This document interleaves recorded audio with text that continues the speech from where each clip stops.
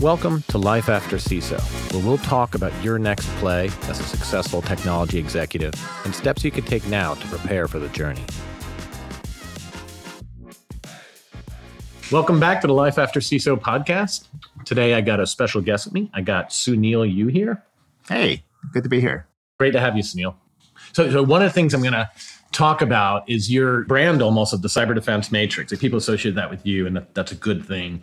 A lot of people use that model. I think I can call it a model. Mm-hmm. Yeah. And we'll talk about, and we're not going to, there's plenty of material for people to learn about it and actually use it, and it's super helpful. But what I love is, to me, that reflects, like, I think you're a ontological person after that. Like, I think you're the type of person that wants to classify things. Mm-hmm. Is that accurate?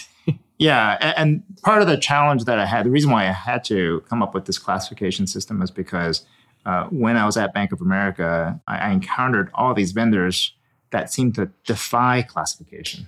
And because they defy classification, especially in the context of what they claim to do, which is everything, if everyone claims to do everything, then you don't know anything. You know nothing about what they really do.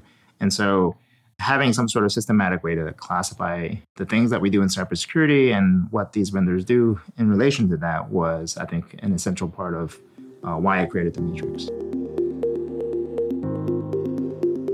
So Sounil, since this is Life After CISO, we talk a lot about retirement. So we talk about why you should retire and then all the different stuff that you can do after there. And I thought in my first episode that I framed out all the options. I think I said board work, advisory work, teaching, angel investing. Okay, you just knocked off. Anyway, yes. so I named a number of things. I'm sure I missed out on a lot of stuff, like kite surfing or whatever it is. But the one that seems kind of obvious now is going back to work. And I think that's a real one, either because people planned, hey, I'm just taking a while and I'm going to go back, or if they change their mind. So I'm never going to work again. And then later they do, either for economic reasons or because they miss it and they really enjoy it. Right. So I love having you on right now because you're a CISO today. Right. And you had a hiatus where you were definitely not a security practitioner. Can you talk a little bit about that whole process? Sure. Yeah. So I think retirement certainly is, in some respects, a state of mind. And the perspective I would offer here is that I had a friend of mine told me a long time ago, you should try to retire multiple times in your life. I'm like, what? What does that mean? Most people look at retirement as you work hard through a certain period of time, and then you retire towards the end of your life. Right. And towards that end of your life, you're now just enjoying life and so on and so forth. Right. But in some respects, it's actually perhaps more productive if you retire multiple times throughout your life, where you take a meaningful break in between jobs. And that meaningful break in between jobs, where this, of course, presumes that you have the financial ability to do so, which unfortunately not everyone does. But if you do, then to take a job, or to rather take a break, to refresh, to renew, and really to rethink your assumptions and to plan for the next job that you think you'll do, is how I started to think about retirement. So in effect, I could say I've retired actually now multiple times. One time just to write a book, or attempt to write a book. So that was what you had in mind. But saying that you're only working on writing a book is putting a lot of pressure on yourself. Sure. Yeah. And I should say retirement is not stopping work. It's stopping being, I guess, paid for work. But I'll tell that story a little later too, because there was a point where I felt like I was retired and I was getting paid, which is great, right? But you don't feel like you're compelled to have to work for money, which then actually frees you to do things that you really enjoy, for which people actually are willing to still pay you if you actually are good at what you enjoy doing. And I think it prepares you for this next stage of life where you can reinvent yourself.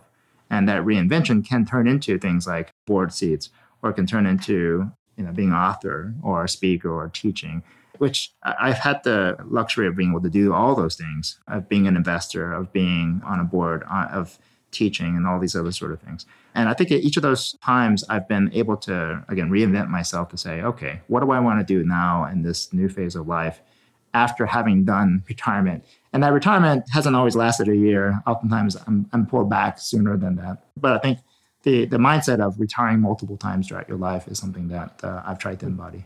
So you're a CISO now. So obviously there was some kind of discussion that led to that. And there's a whole process you look at now.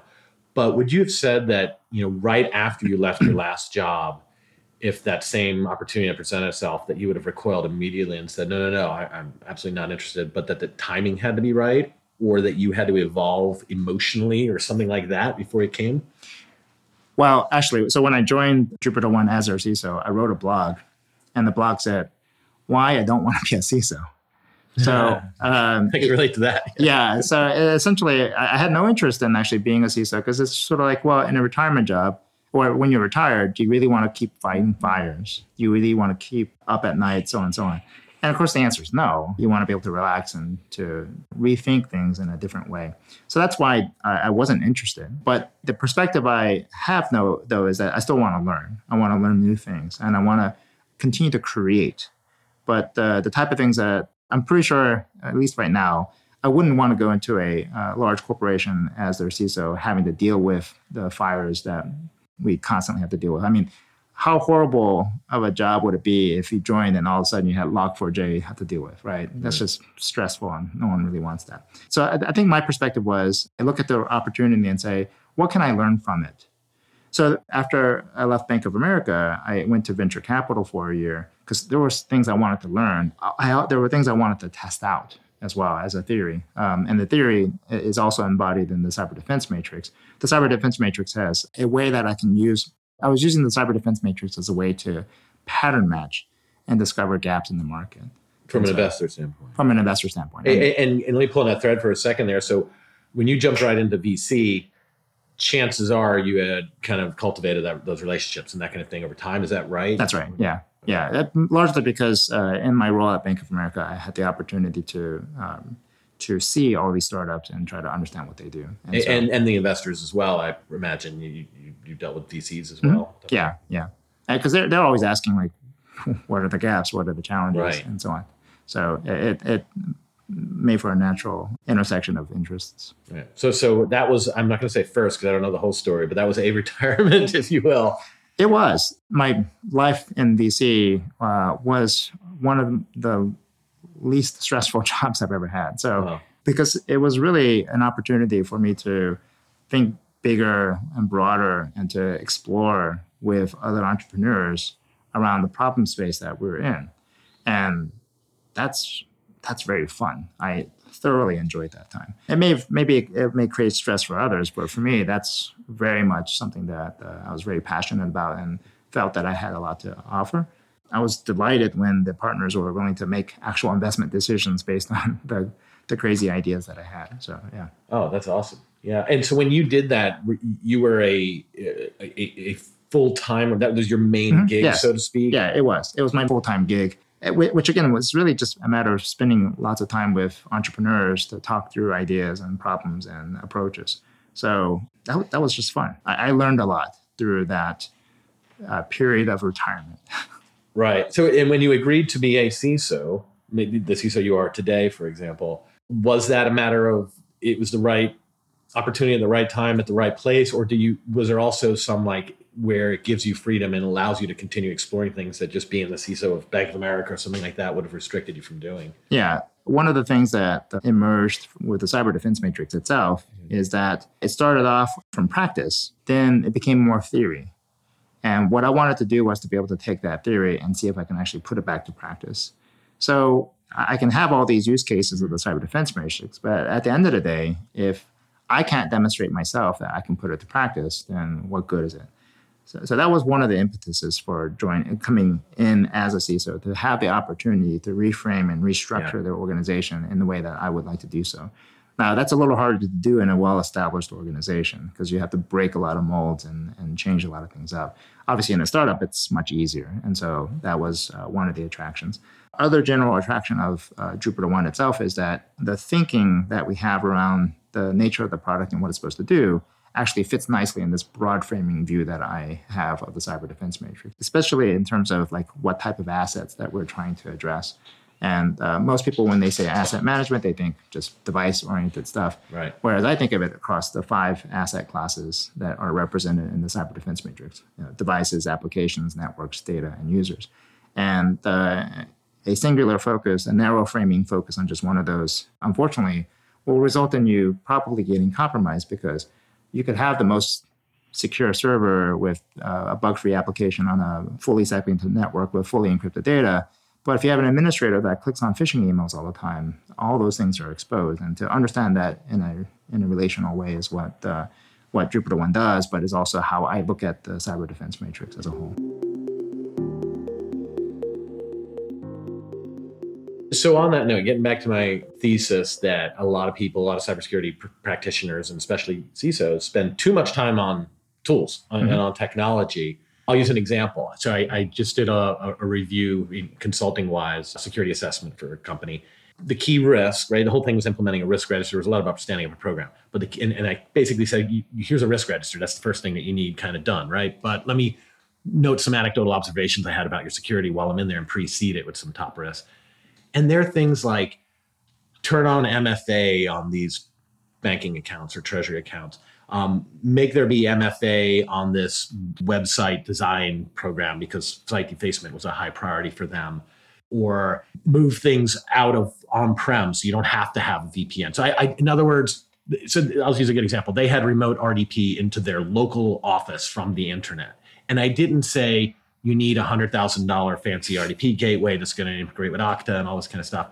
I just say you need to turn the thing off.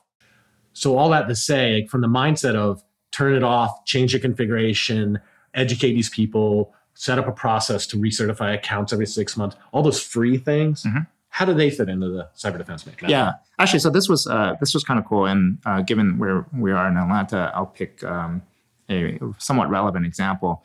A good friend of mine, Adrian Sanabria, he did this analysis using the cyber defense matrix to look at control failures of a major Atlanta-based company that goes by the name of Equifax. Anyway, there were 39 some control failures that were described in many different public reports. And he went through and systematically mapped them to the cyber defense matrix, which I loved, which was great. Then I worked with him to take it to the next step, which is to say, which of these are technology failures versus people failures versus process failures? And it turns out that there is, each of the control failures had that kind of mapping. Now, it turned out most of the failures were technology-oriented, but there were clearly some people and process-oriented failures that that we need to also pay attention to as well. Yeah. Well, so let me throw out my contrarian take on this whole thing with the purpose of having you tell me if and when and where it would fit into the CDM. So my analysis when I immediately saw that was, why the hell were you encrypting on the LAN? Why were you re-encrypting? From my point of view, it's another malware feed. When you create that process synchronizing keys, you're trying to hide the data on a local area network segment where the only people who have access to it almost certainly also have access to turn off the decryption, run TCP dump on the load balancer, et cetera. And the reason I have a little bit of angst about it is that I would guess it was all born of this encryption mania on the reg side and box ticking. So I would say that the proper control was remove encryption on the internal interface. And then boom, you're okay. Yeah, that would have been actually interesting. So the way that this manifests in the cyber defense matrix, it can manifest in a couple of different ways. But my initial thought on that is this notion of business constraints and what I also call allergies in the context of the food analogy, right? So we can feed a lot more people if people just didn't have allergies, right? But unfortunately, that's not real life. And in businesses, I would love to be able to say, I would love to encrypt everything, but that would just break a lot of business processes. I would love to remove administrator rights from developers, but then we're going to have a riot on our hands, right? So there are things that we face as a constraint that someone's going to say, no, we need for you to put AV on the server. And if that server is handling high-speed transactions, you're like, screw you. We're going to lose more money than we would ever lose from getting hacked, right? So this notion of constraints, of allergies, of things that impact a mission, we want to be able to characterize it in the matrix as well, to say, this box has certain constraints that we have to deal with. And if we fail to recognize those constraints, you're going to have somebody break out in hives or have some sort of conniption fit because it's an allergy that they're having to deal with. And I think the encryption is one of the exact examples of that. So you just made me think of something that came up recently, and that's the way you describe it. It's a tough job. being a CISO because there are so many different angles, different axes that you could look down. So in other words, no matter what you do, there's always a way that something happened, regardless of what you said.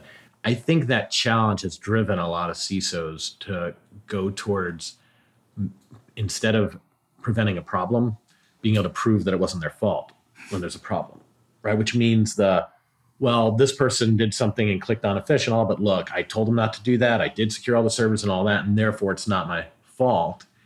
And in particular, I see that together with the idea of, well, if there's a breach, the CISOs shouldn't be held accountable for it. It's not their fault, or of course there always is in some extreme negligent circumstances, something like that. But the idea that the blame is being cast too quickly and too easily on the CISO, people need to hear them out. And then I find that at odds with we need a seat at the table.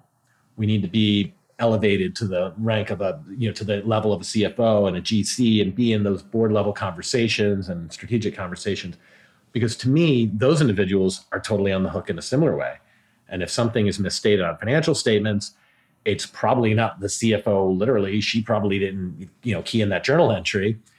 But ultimately, everybody knows she's going to take the fall for that. She's going to bear the headline risk, all of that. And I kind of feel like to be at that table, you do need to recognize that you're on the line, and that if something goes wrong, that no one's listening to your excuses or any of that, and that it should be a position of accountability. Have you thought about that and formed an opinion on it? Yes. So earlier I mentioned the distinction between safety and security. Mm-hmm. We in security want to be at the board and have security metrics be shared on a regular basis and so on and so forth. Right. And I think in the grand scheme of things, that's not, the board doesn't care, right, about security. But they absolutely care about safety. And if you go into any manufacturing environment, let's say, and you talk about what's discussed at the board meetings, safety is absolutely a top-line board issue, okay? But we all continue to frame what we do in cybersecurity as just security, and there's not a safety angle to it. And it turns out there is a safety angle to a lot of other practices. Let's say, for example, accounting, right? So we have generally accepted accounting practices. Mm-hmm. And if you violate those generally acceptable accounting practices, then yes, your CFO, your accounting folks are at fault. But if someone actually undermines that system deliberately, maliciously, oftentimes that won't necessarily be caught. Would it be at the accountant's fault to address that? I mean, I think they should be able to spot it at some point, but to prevent it, to stop it ahead of time, is that something that's their fault? And oftentimes I would say no, but meaning it's not the CFO's fault. It's their fault to catch it. Yeah, it's a responsibility to catch it. Yes, but not necessarily. I mean, there's only so many things they can do to prevent it altogether. So you're saying it's the CISO's fault? Well, I'm saying there's two angles I want to take here. One is to say we need to frame more of the things that we do in cybersecurity as a safety practice, okay? And that safety practice is, here are some basic things that we should all be doing that promote safety within how we operate. But at the same time, there's only so much that we can be held accountable for when something goes wrong, just as much as the CFO. If someone maliciously does something to defraud the organization, yes, I want you to catch it, but I shouldn't hold the CFO necessarily accountable for that event occurring, because really that was out of their control, right? It's in the CISO's control. and it's not in the CISO's control either. Now, if the CISO said, look, we at least try to maintain all these good safety practices, and yes, we did catch it, but you can't fault me for it. I don't think you should be able to fault the CISO for saying, I stopped all these things and none of these bad things ever happened, right? Just as much as a CFO, again, their role, there's a bunch of safety practices that they do as represented through the generally accepted accounting practices. Mm-hmm. But when somebody is going to commit fraud, they're going to find a way to commit fraud, right? And I just want to be able to catch it as quickly as possible. That's fair. All right, let's talk Twitter a little bit. Let's talk Mudge and Twitter. So this news just broke over the last week or so. And again, to frame the general assumptions for the sake of this conversation, and you individually can correct me on this one too. So there's this whistleblower complaint to Congress, which was then leaked, and people can read this basically this whistleblower dossier from a ex, air quotes, head of security. And I'm literally quoting there. That was his title, I believe, who goes by the name Mudge. He's basically saying, I was terminated in January of 22 and people weren't listening. And there's a whole lot of security problems here. And it's framed in I'm mentioning this because this particular organization is of interest to national security. And there's more implications than just sour grapes. So that news is broken. A lot of people digested it. A lot of people in our circles, CISOs, ex-CISOs, security commenters, have started to weigh in on it. And there's a race to weigh in on these things, but we all know we have limited data here, right? So the only truth is that we don't know everything yet, and we should all be quiet until the details come out, but that's not going to happen. So with the big qualification that we don't have all of the data and we have no idea and will only turn out, but so we'll speak almost hypothetically about it. So if you read through the whole report, or dossier as I called it, it makes some accusations about security practices that were negligent at Twitter. And it does it in the light of this is unacceptable and this is really bad. There's 5 major areas.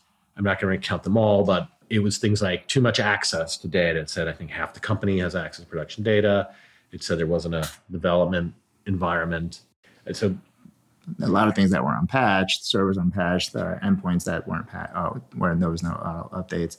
Yeah, I had a chance to read these. I had an interesting view into it, that whole space, for a couple of reasons. But at the end of the day, when I looked at the criticisms that were brought forth, it made me realize that many of these criticisms are really typical of most modern tech companies.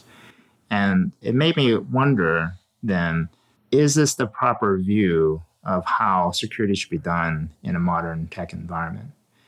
For example, one of the criticisms was just not having a development environment, testing in production. And there's a whole meme on that, right? When I test in production, right?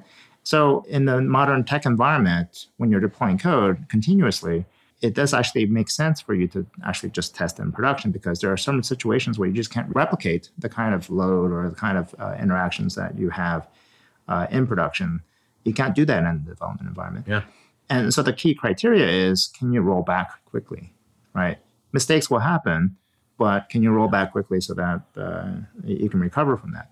And that's pretty normal in modern tech environments. And I've had an opportunity, being at Bank of America, to see how we have, at this point, I would call it an antiquated view of how you do security for a slow-moving organization versus a modern tech company where born in the cloud, where we're deploying many, many, many times a day into production.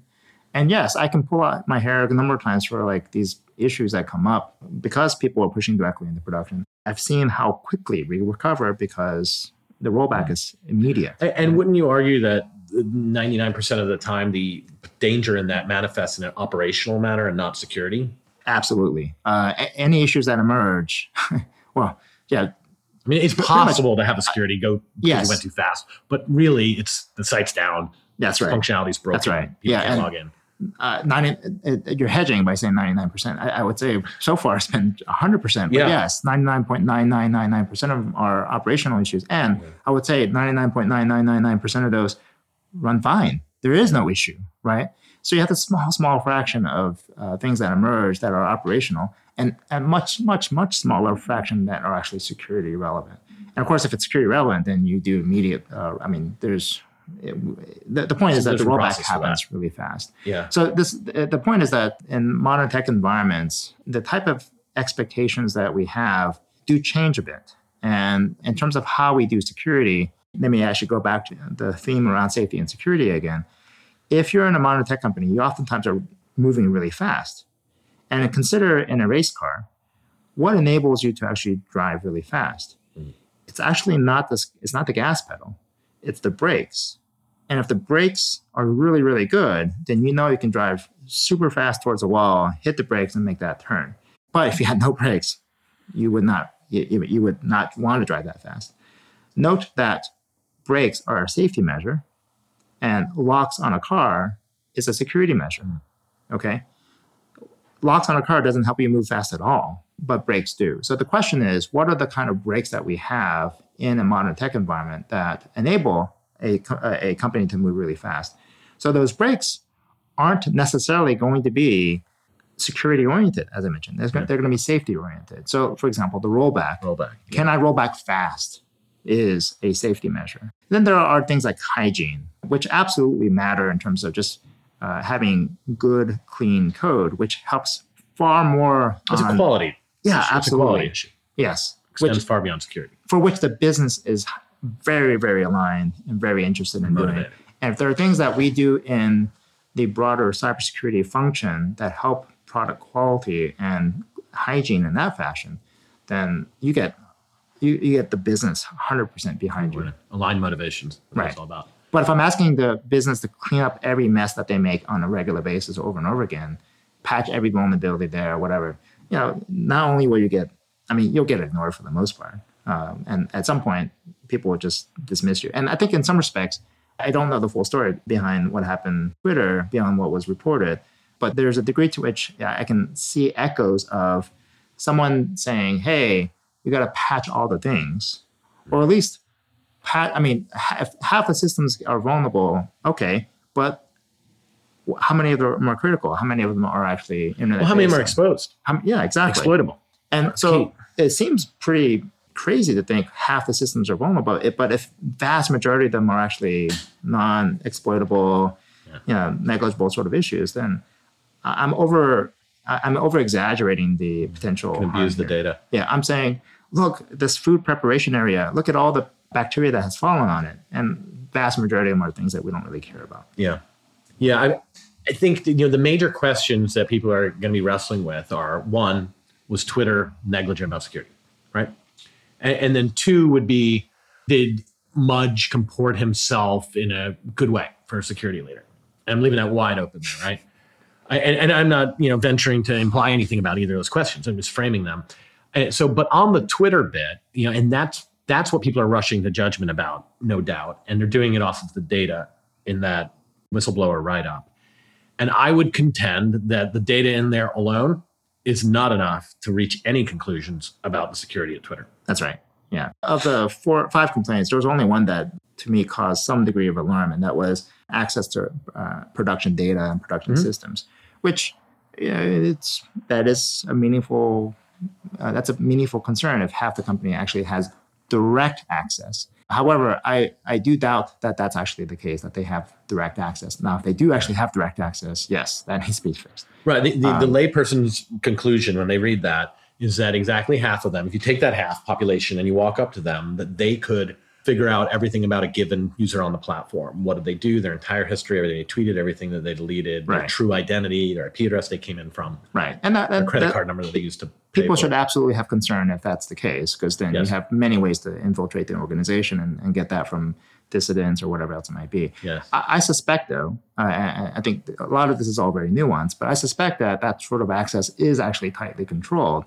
And if there is access to it, it's done through some sort of review process, through code, through some sort of mechanism that does give you access to production, but is still reviewed. And maybe at least, has an audit trail. Right. Yeah. And so, again, these are all nuanced things, and we're taking some presumptions here to give, at least I try to give, when you live in a glass house, you try to give people the benefit of the doubt around their security posture, because I am in a modern tech company, and a lot of the complaints that I saw, I'm like, I can see why that could be perceived as an issue if I had an antiquated view of how security should be done. When I was at Bank of America, those would have been all like things that would have caused hair on fire. But in a modern tech company, there are things that you should recognize. You know what? These are things that, from a risk management standpoint, we're actually okay to accept. Yeah, and to restate what I said earlier about in light of the details that you just put out there, from the detail in that report, you cannot tell if that access control was truly a problem. It may have been, it may have not, but there's definitely not enough detail there. And another way to put it, like my take after reading through it, was that report could be levied against almost any organization of size. Right. Down to the data and the EDR coverage and all of that stuff. Yeah. And especially for a tech company, right? Yeah. It's very much, you could take that template and say, you can accuse just about every tech company out there with that exact same set of accusations. And if you hired a auditor, examiner, reviewer, TPRM, customer, any of the millions of people that are in your shorts as the CISO to review your company, it would be common or at least completely plausible to get that report early on And if it were factually inaccurate or missing context or anything else like that, you'd begin that process of digging into all the details. And like, oh, well, we have these mitigating controls. Right. Oh, but we also have this process. Or, oh, the sample that you got was actually from a legacy system, on and on and on. And some of those things would emerge and be a hair on fire problem for sure. But a lot of them we put to bed very early before the report's finalized.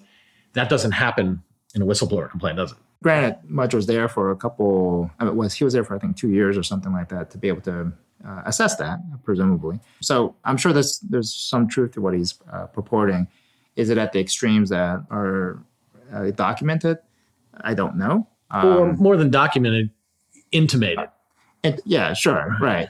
I think the other aspect you were kind of hinting at earlier is there is a way to handle this in a way that doesn't create this reaction from other business leaders. Yeah. At the end of the day, the business is trying to operate as efficiently and effectively and at the speed that it needs to operate at.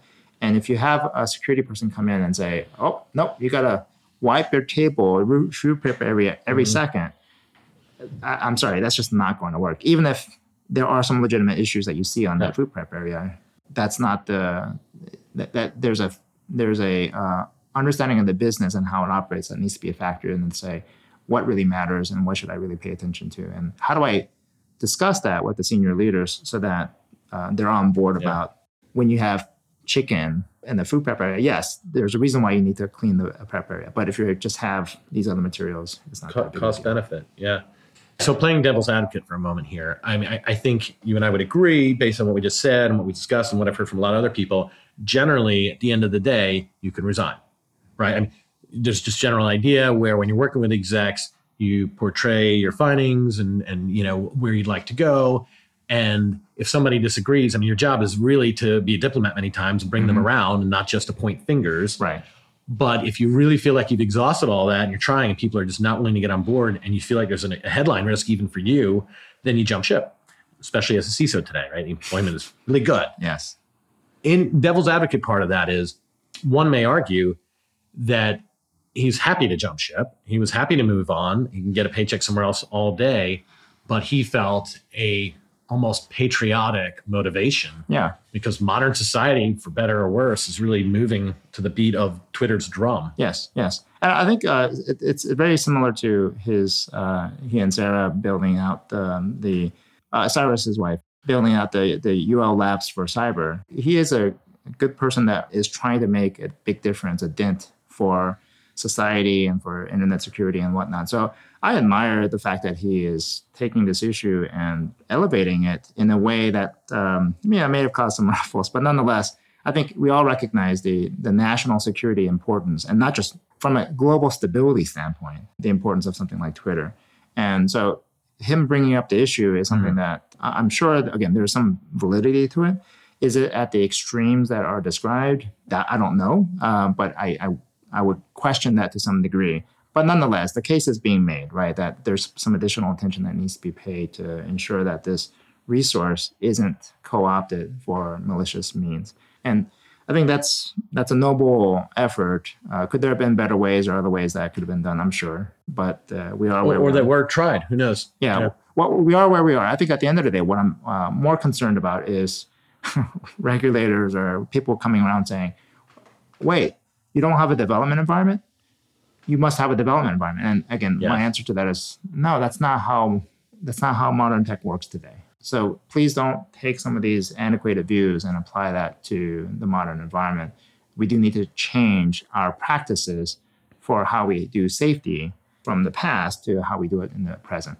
And if we don't adapt those practices, then you will be causing a lot of business impact because they just don't work for I totally agree. And you just set yourself up for this kind of audit crucifixion. That's right. Yeah. Right. And that's just going to create a lot of noise, unnecessary noise for all of us. Yeah. So Twitter may have or now be running an excellent security shop. They may be grossly negligent. There's not enough data in that whistleblower complaint to draw a conclusion in either direction. I think so too. Yeah. And the data will come out at some point, but unfortunately, in the midst of that, we'll get, unfortunately, lots of misinformation from Twitter. That's a new take on that. All right. Well, It's been great having you on. I really appreciate you dropping in while you're here in Atlanta. Is there anything, given an audience of tech execs and CISOs and ex-CISOs coming up or anything like that you want to share? Yeah, just to reiterate the very beginning of the conversation around retirement, retire multiple times throughout your life. I think you'll find opportunities to reinvent yourself in ways that you hadn't expected. Awesome. Thanks, Sounil. Thanks for having me. 1, 2, 3, 4. Well, that does it for this episode. I hope you enjoyed the content and are looking forward to the next one. Thanks for tuning in. Certainly share your feedback and ideas for future episodes.